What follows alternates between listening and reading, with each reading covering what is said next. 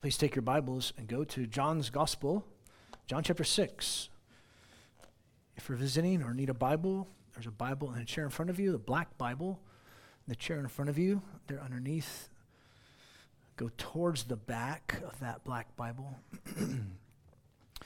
They renumber in the New Testament, so you can go to the back and find page 77 for John chapter 6. John 6, 60 through 71. We'll finish the chapter, finally. Chapter 6 of John. John 6, page 77 in that black Bible. John 6, 60 through 71. 60 to 71, I'll read the passage and then we'll jump in. John 6, 60 to 71, page 77 in that black Bible. Therefore, hearing this, many of his disciples said, "This is hard. Who can hear it?" But Jesus, knowing in himself his disciples grumbled concerning this, said to them, "This over which you stumble? Then if you should see the Son of Man ascending where he was before, it is the Spirit who is giving life. The flesh helps nothing. The words that I've spoken to you are spirit and are life, but there are some of you who do not believe." For Jesus knew from the beginning who the ones who would not believe and who would betray him. And he was saying, verse 65, "For this reason I've said to you that no one is able to come to me unless it has been granted to him from the Father." At this, many of his disciples left, going back, and were no longer walking with him. Therefore Jesus said to the 12, "Do you also want to go away?" Simon Peter answered him, Lord, to whom shall we go? Where else can we go, Lord? Where else can we go? You have words of eternal life, and we have believed and have come to know that you are the Holy One of God. And Jesus answered them, "Did not I myself choose you, the 12? Yet one of you is the devil." And he was saying, Judas of Simon Iscariot, for he, one of the 12, was intending to betray him. This notion in our culture that everyone is a winner, it blows up in the face when that person wants to play college sports or go into professional sports or go into the Olympics. It's hard. Not everyone is a winner. You either make it or you don't, and it's hard to do it. Or take going into the military.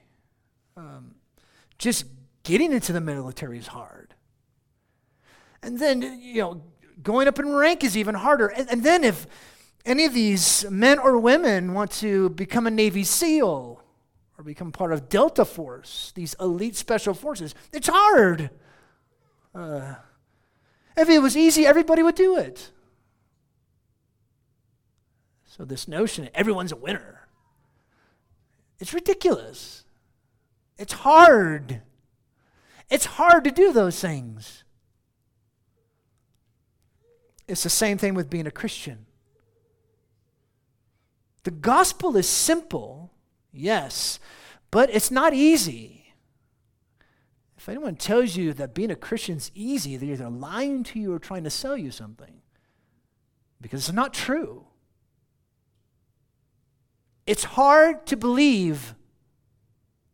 It's hard to believe the gospel, but not if God's the one who's doing it. And John is calling readers to come and receive Jesus, come believe into Jesus, know Jesus. And today we'll see it's hard to believe, but not for God. It's hard to believe, but it's not hard for God to do a work in us. It's hard to believe, but it's not too hard for God. It's hard to believe the gospel, but it's not hard for God. Only He is the one that brings it about for us to trust and love Jesus. When God's the one who's doing it, you're going to believe. When God's the one who's doing it, you'll come to Jesus. When God's the one who's involved, it'll happen. It's not hard from Him. It's not hard for Him. Apart from the complete and total intervention from the Father by means of the Spirit, we will never believe in Jesus because it's hard to believe. The Father must grant that ability. And the Spirit must be the one giving us life. Else, we'll walk away. It's granted by His sovereign hand. It's according to His electing plan, His choice of election. Else, we'll walk away. But when the Father grants that ability, we'll see our bankruptcy, admit our dependency, and commit fidelity to the Holy One of God. That's what you'll see. That's what happens. When He grants that ability, we'll see our bankruptcy, we'll admit our dependency, and commit our fidelity to Jesus, the Holy One of God.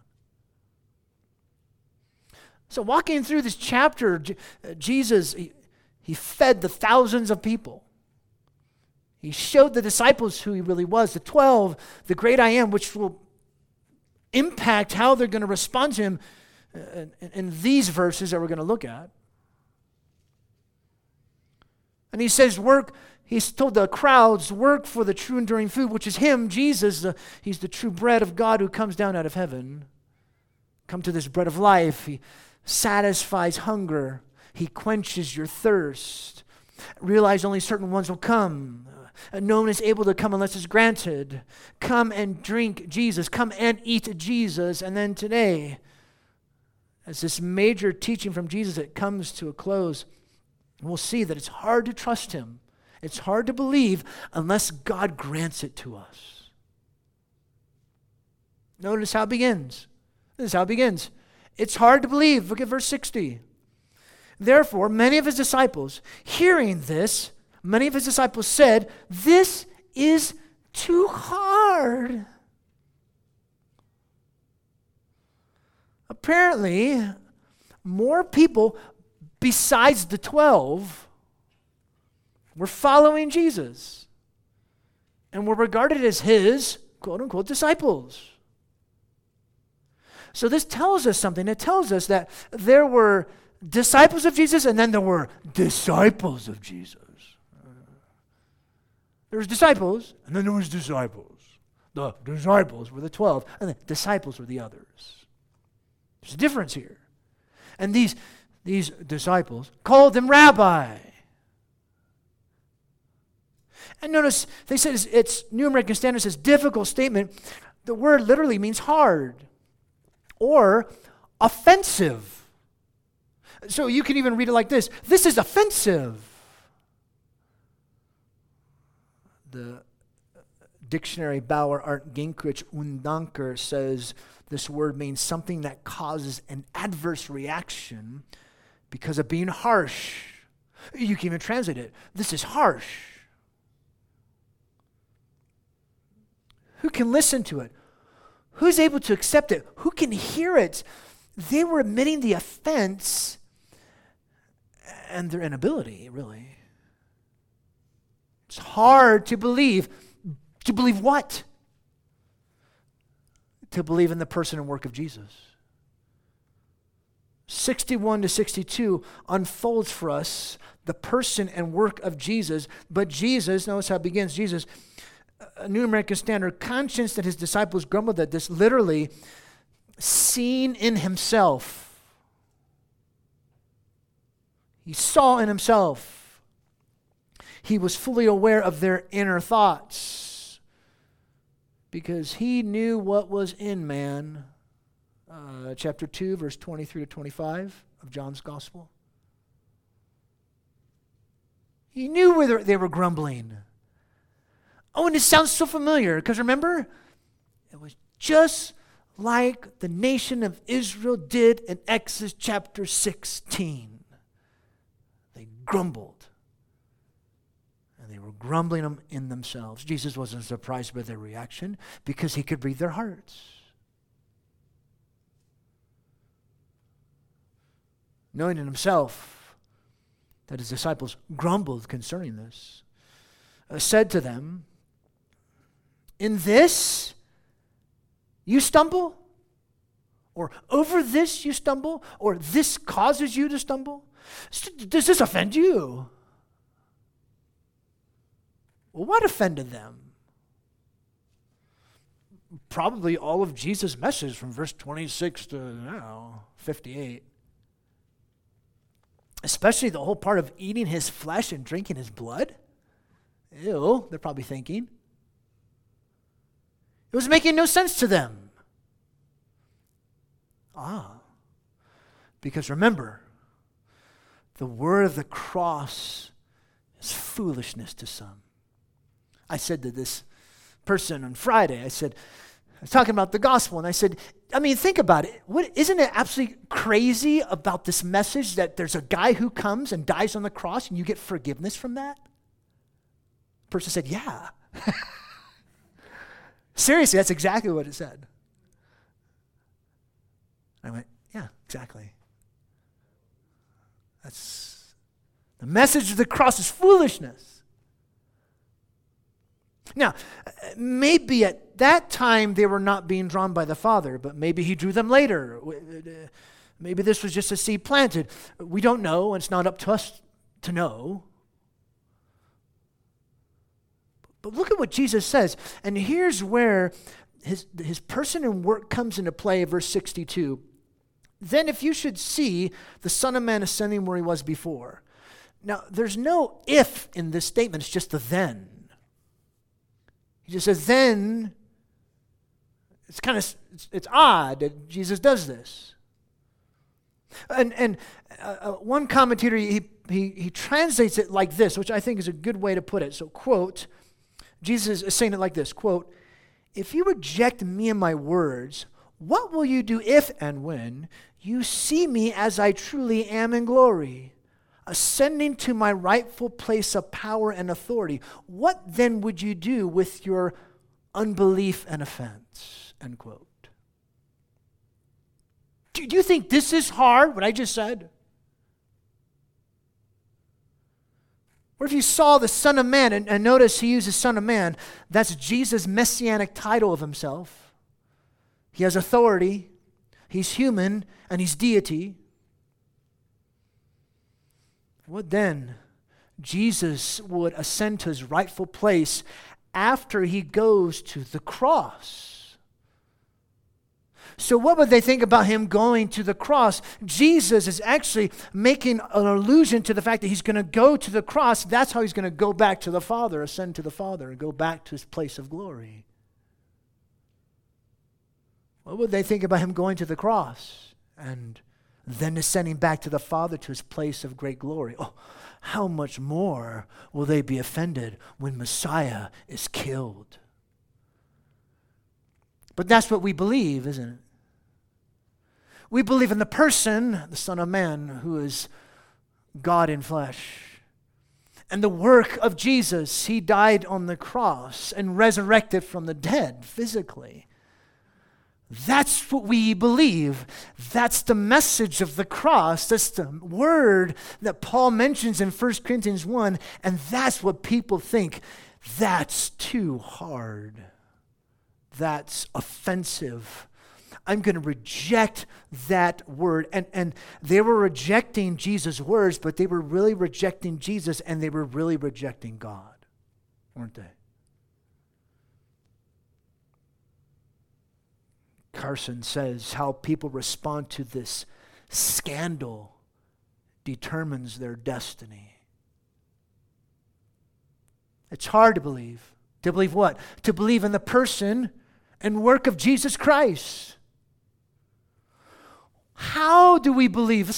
Different questions we're asking from the text. How do we believe? Look at verse 63. Jesus answered this. This is how you can believe. It is the Spirit who's giving life. The flesh helps nothing. How do we believe? It's by the Spirit. He is giving life. The flesh cannot provide anything. The flesh will not help you. The flesh will not profit you. It will not benefit in any way. It must be by the Spirit. He pointed back to the reality of the need of the Spirit. Remember chapter 3, verse 5? You must be born anew, born again, born from above, regenerated. You must be given life. And notice this life is tied to the very words of Jesus, the next part of verse 63. The words that I've spoken to you are spirit and are life. Jesus' very words are spirit, Holy Spirit, and life. Only he has the authority to give life, and when one embraces Jesus' words, then that one is embracing Jesus himself. This flesh is death. His flesh is life. The only way a person can feed on Jesus' words is by means of the Spirit of God. He must work in that person's heart. It's the only way. That's how you believe. The Spirit comes and gives life. The Spirit who gives life is connected to Jesus' words because the Spirit, as you'll find out later in John's Gospel, he's a Spirit of truth. The Spirit who is truth. He quickens. He regenerates. He brings rebirth. You're born from above. John 3. It's hard to believe. Believe in the person and work of Christ. Well, how do we believe that? By the Spirit. Why do some believe and others don't, then? I see two reasons, and we're working through the text chronologically here. First, because it's our default. Look at verse 64. But there's some of you who do not believe, for Jesus knew from the beginning the ones who did not believe and the one who would betray him.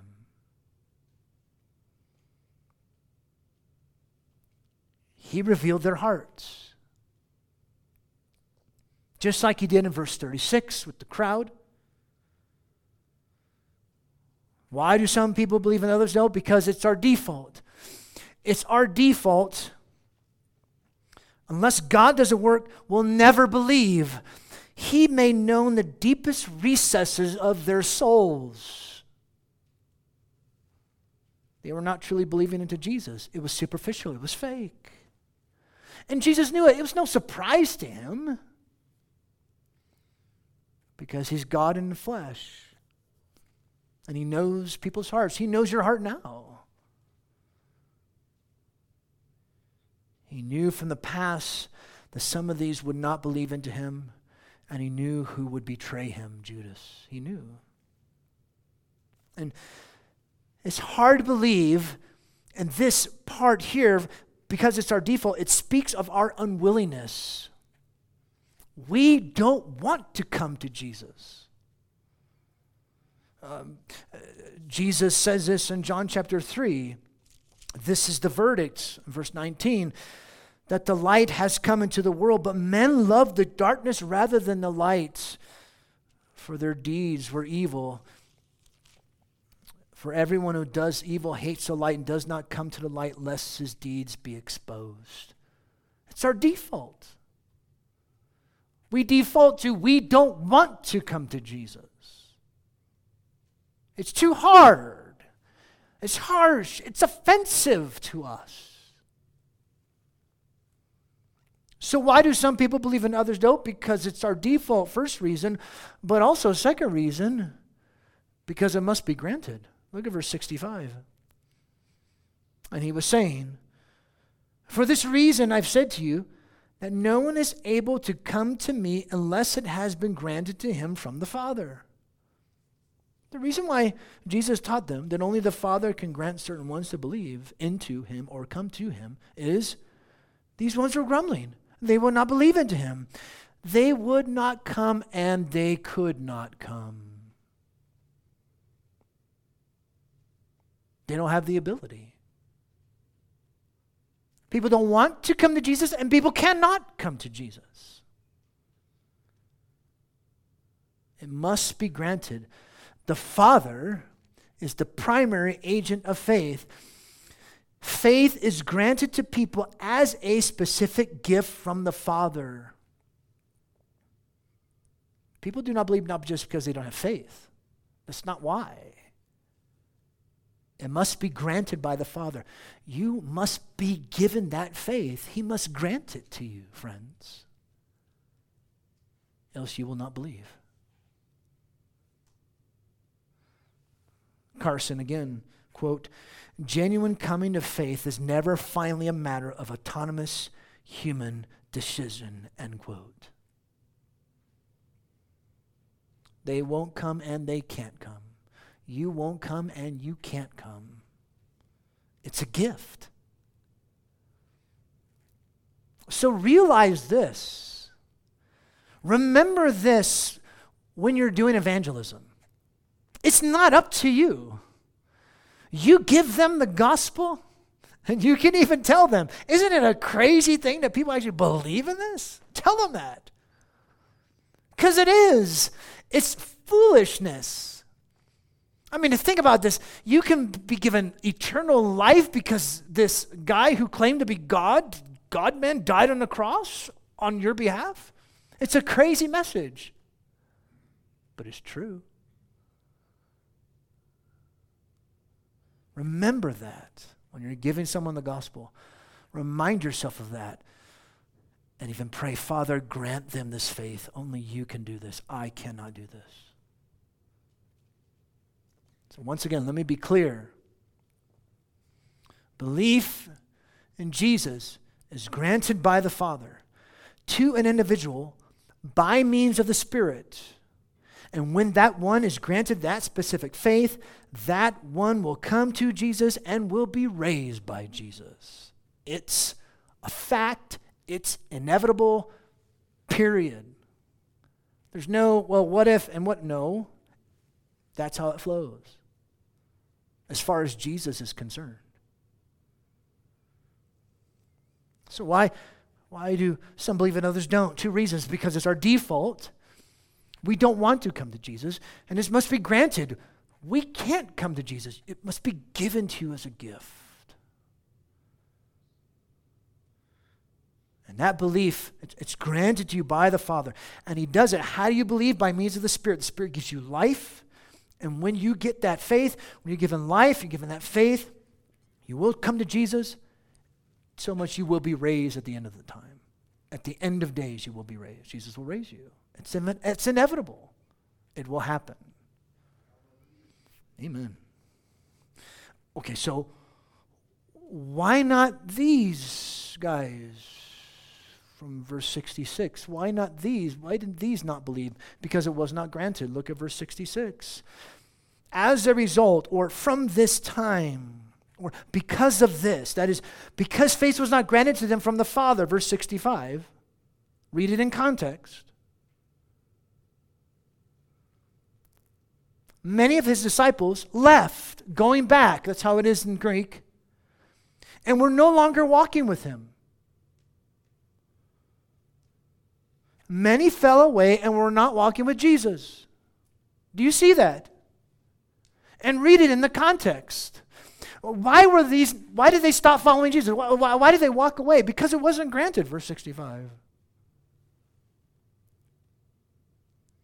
They resigned from following Jesus. No way, I'm done. I walked away. No. And for some people, the immediate response to Jesus and the message of truth is rejection, right? But for others, the reality of the gospel hits them like a ton of bricks later, after they've been following Jesus for some time.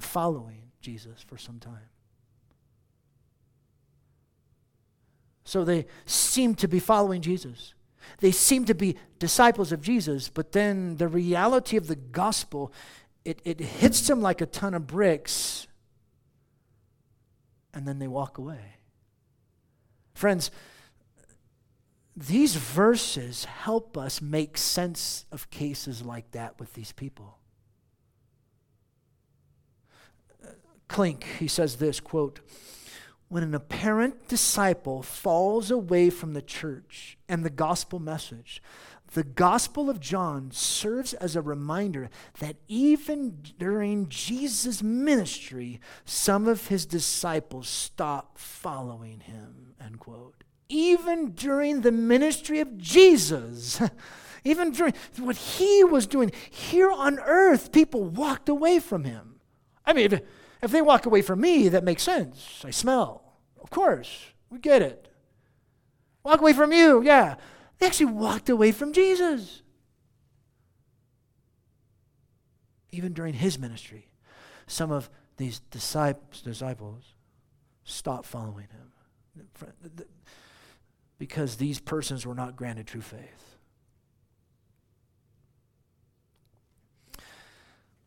But there's some better news of verse 67, which begins on this side. What is the result of the Father's granting faith? What is the result of that? 67. Therefore, Jesus said to the 12, "Do you also want to go away?"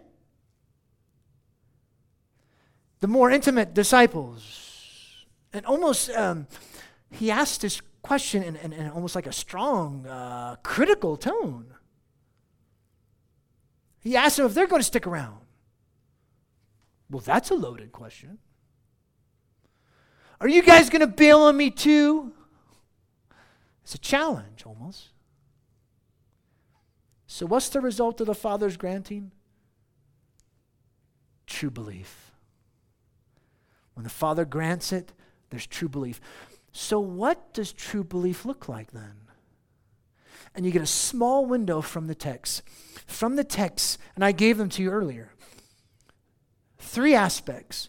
There's bankruptcy, there's dependency, and fidelity. You know, good preachers do things like that, so it rhymes, right? Of course. Just kidding. Nobody laugh. Okay, never mind. What does it look like? What does true belief look like from the text? There's bankruptcy, there's dependency, there's fidelity. Look at Simon Peter, the spokesman of the 12. Always putting his foot in his mouth. Simon Peter answered him, "Lord," what did you just sing? "Where else can we go, Lord? Where else can we go?" There's bankruptcy. To whom shall we go? He confessed their bankruptcy and ruin without Christ. Where are we guys going to go? I'm bankrupt. There's nowhere else for us to go. What does bankruptcy mean? It means we come to the place where we see that no one will satisfy and satiate us more than the Holy One of God, the Lord Jesus. That's what that means. Friends, this is key. This is key as you're doing evangelism. This is key as you're dealing with biblical counseling and helping people dealing with substance abuse or gambling or food and their love for food. This is how you deal with it. This is how you deal with someone who's LGBTQIA plus. Becoming a Christian is not becoming a heterosexual. You realize that, right? Becoming a Christian is when you love Jesus more than anyone or anything else. That's what Christianity means. You become bankrupt. Where else can I go? dependency. Look at, you have words of eternal life. Where else there's bankruptcy. Where else can we go? You have words of eternal life. It's you. We depend on you. Only you have those words. There is no other truth. You're the only truth, Jesus. We depend upon you totally and completely. Only your words give life, so, verse 69, we've believed, perfect tense, and have come to know you are the Holy One of God. Decisively, resolutely, and definitively, I commit my fidelity to Jesus, my loyalty to Jesus, my allegiance to Jesus. See, there's bankruptcy, there's dependency, and then I throw myself on Jesus. That's true belief. That's true faith. That's what it looks like. You're the Holy One of God, the one who's set apart by God. You are God's emissary, the one descended and who will ascend. This is what true belief in the Lord Jesus looks like. Now, yes, their belief, the disciples, their faith, it'll grow, it'll blossom, of course. It will get deeper, stronger, greater, and healthier as the pages go on in John's gospel. You'll see that. They would understand this title, Holy One of God, even more. Especially after his death and resurrection, they'll understand that more. It's true. But again, notice these three aspects: the bankruptcy, the dependency, the fidelity. These are marks of true faith, true belief in the Lord Jesus Christ. And if you're here, you don't know Jesus, that's where you need to come to, that you must see the place that you're bankrupt, you must see the place that you must depend upon God, and you throw yourself on Jesus and say, I commit myself to you. You will have my heart fidelity. Interesting, this is what we do every day as Christians, isn't it? At least we should. Where I see my bankruptcy, I throw my dependency upon Jesus, and I commit myself to him. That's what true belief is, isn't it? Every day I'm doing that.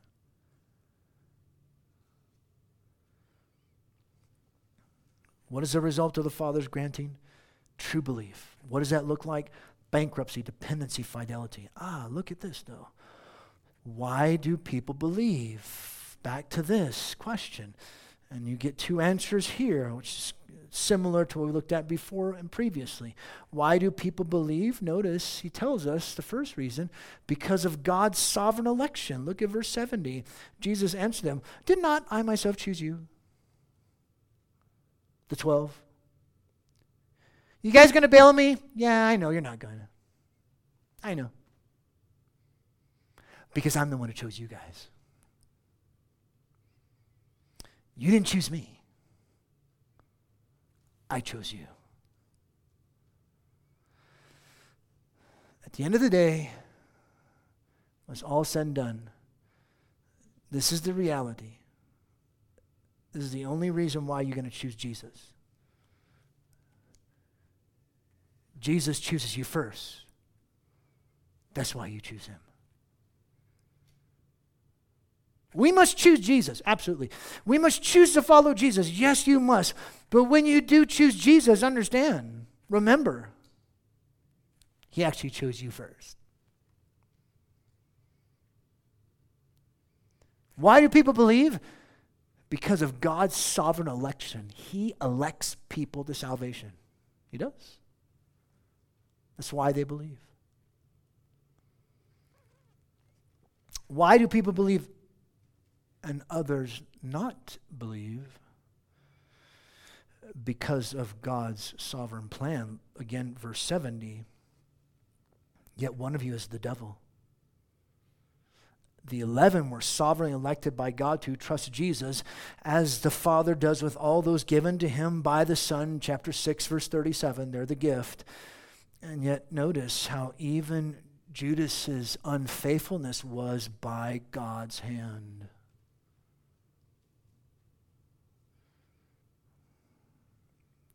This is hard to believe. The sovereign hand of God in salvation, but also his sovereign hand in Judas's betrayal.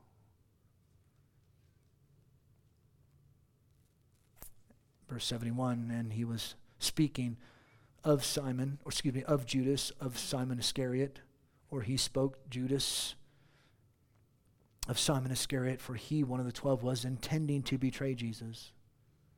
Gives further weight to Jesus rebuking the people for their disbelieving hearts. And it gives further weight in the Jesus insight into people's inability to believe in him. Are people commanded to believe? Absolutely. Everyone is commanded to trust Christ. Are they able to believe in Christ? Absolutely not. The Father must grant it. But is God the one at fault? Absolutely not. It's not his fault. The Bible never puts it that way. It's Judas's fault. It's their fault. They have rejected him. It's never God's fault. Look, apart from the complete and total intervention from the Father by means of the Spirit, we'll never believe in Jesus because it's hard to believe. The Father must grant us the ability. And the Spirit must be the one giving us life, else we walk away. It's hard to believe the gospel, but it's not hard for God. Only he's the one that brings it about for us to trust and love Jesus. He's the one who grants that to us. He's the one who gives us that ability. He's the one who sustains us. It's only him.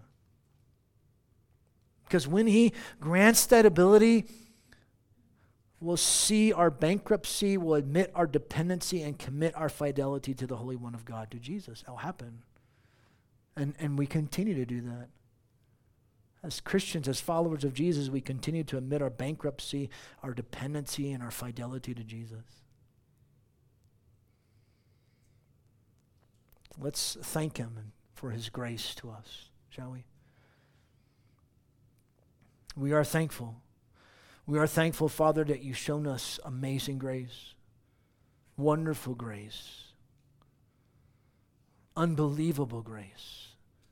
Favor that was not deserved. We don't deserve you to save us. There's nothing inherent in ourselves worth saving. You just showed mercy. You showed grace. You showed love and compassion. Thank you.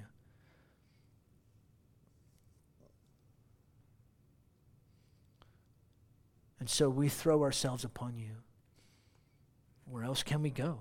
We're bankrupt. We have nothing to offer you. So we depend upon you. And we commit ourselves once again to you,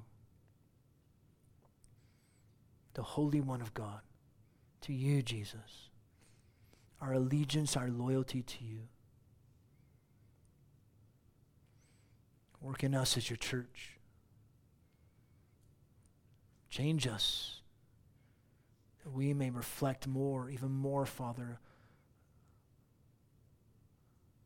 of the very character of Jesus, of the very life of Jesus, of who he is and how much we depend on him.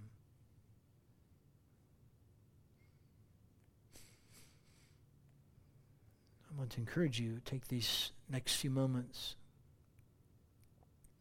to allow your mind to be filled with God's truth, to ponder it and to think, to fill your mind with what we've seen in the truth this morning. This is between you and the Lord. This is just a short amount of time between you and the Lord. We'll sing, we'll pray. But let this be a sweet time between you and the Lord, to fill your mind with truth and to thank him. Please do that now.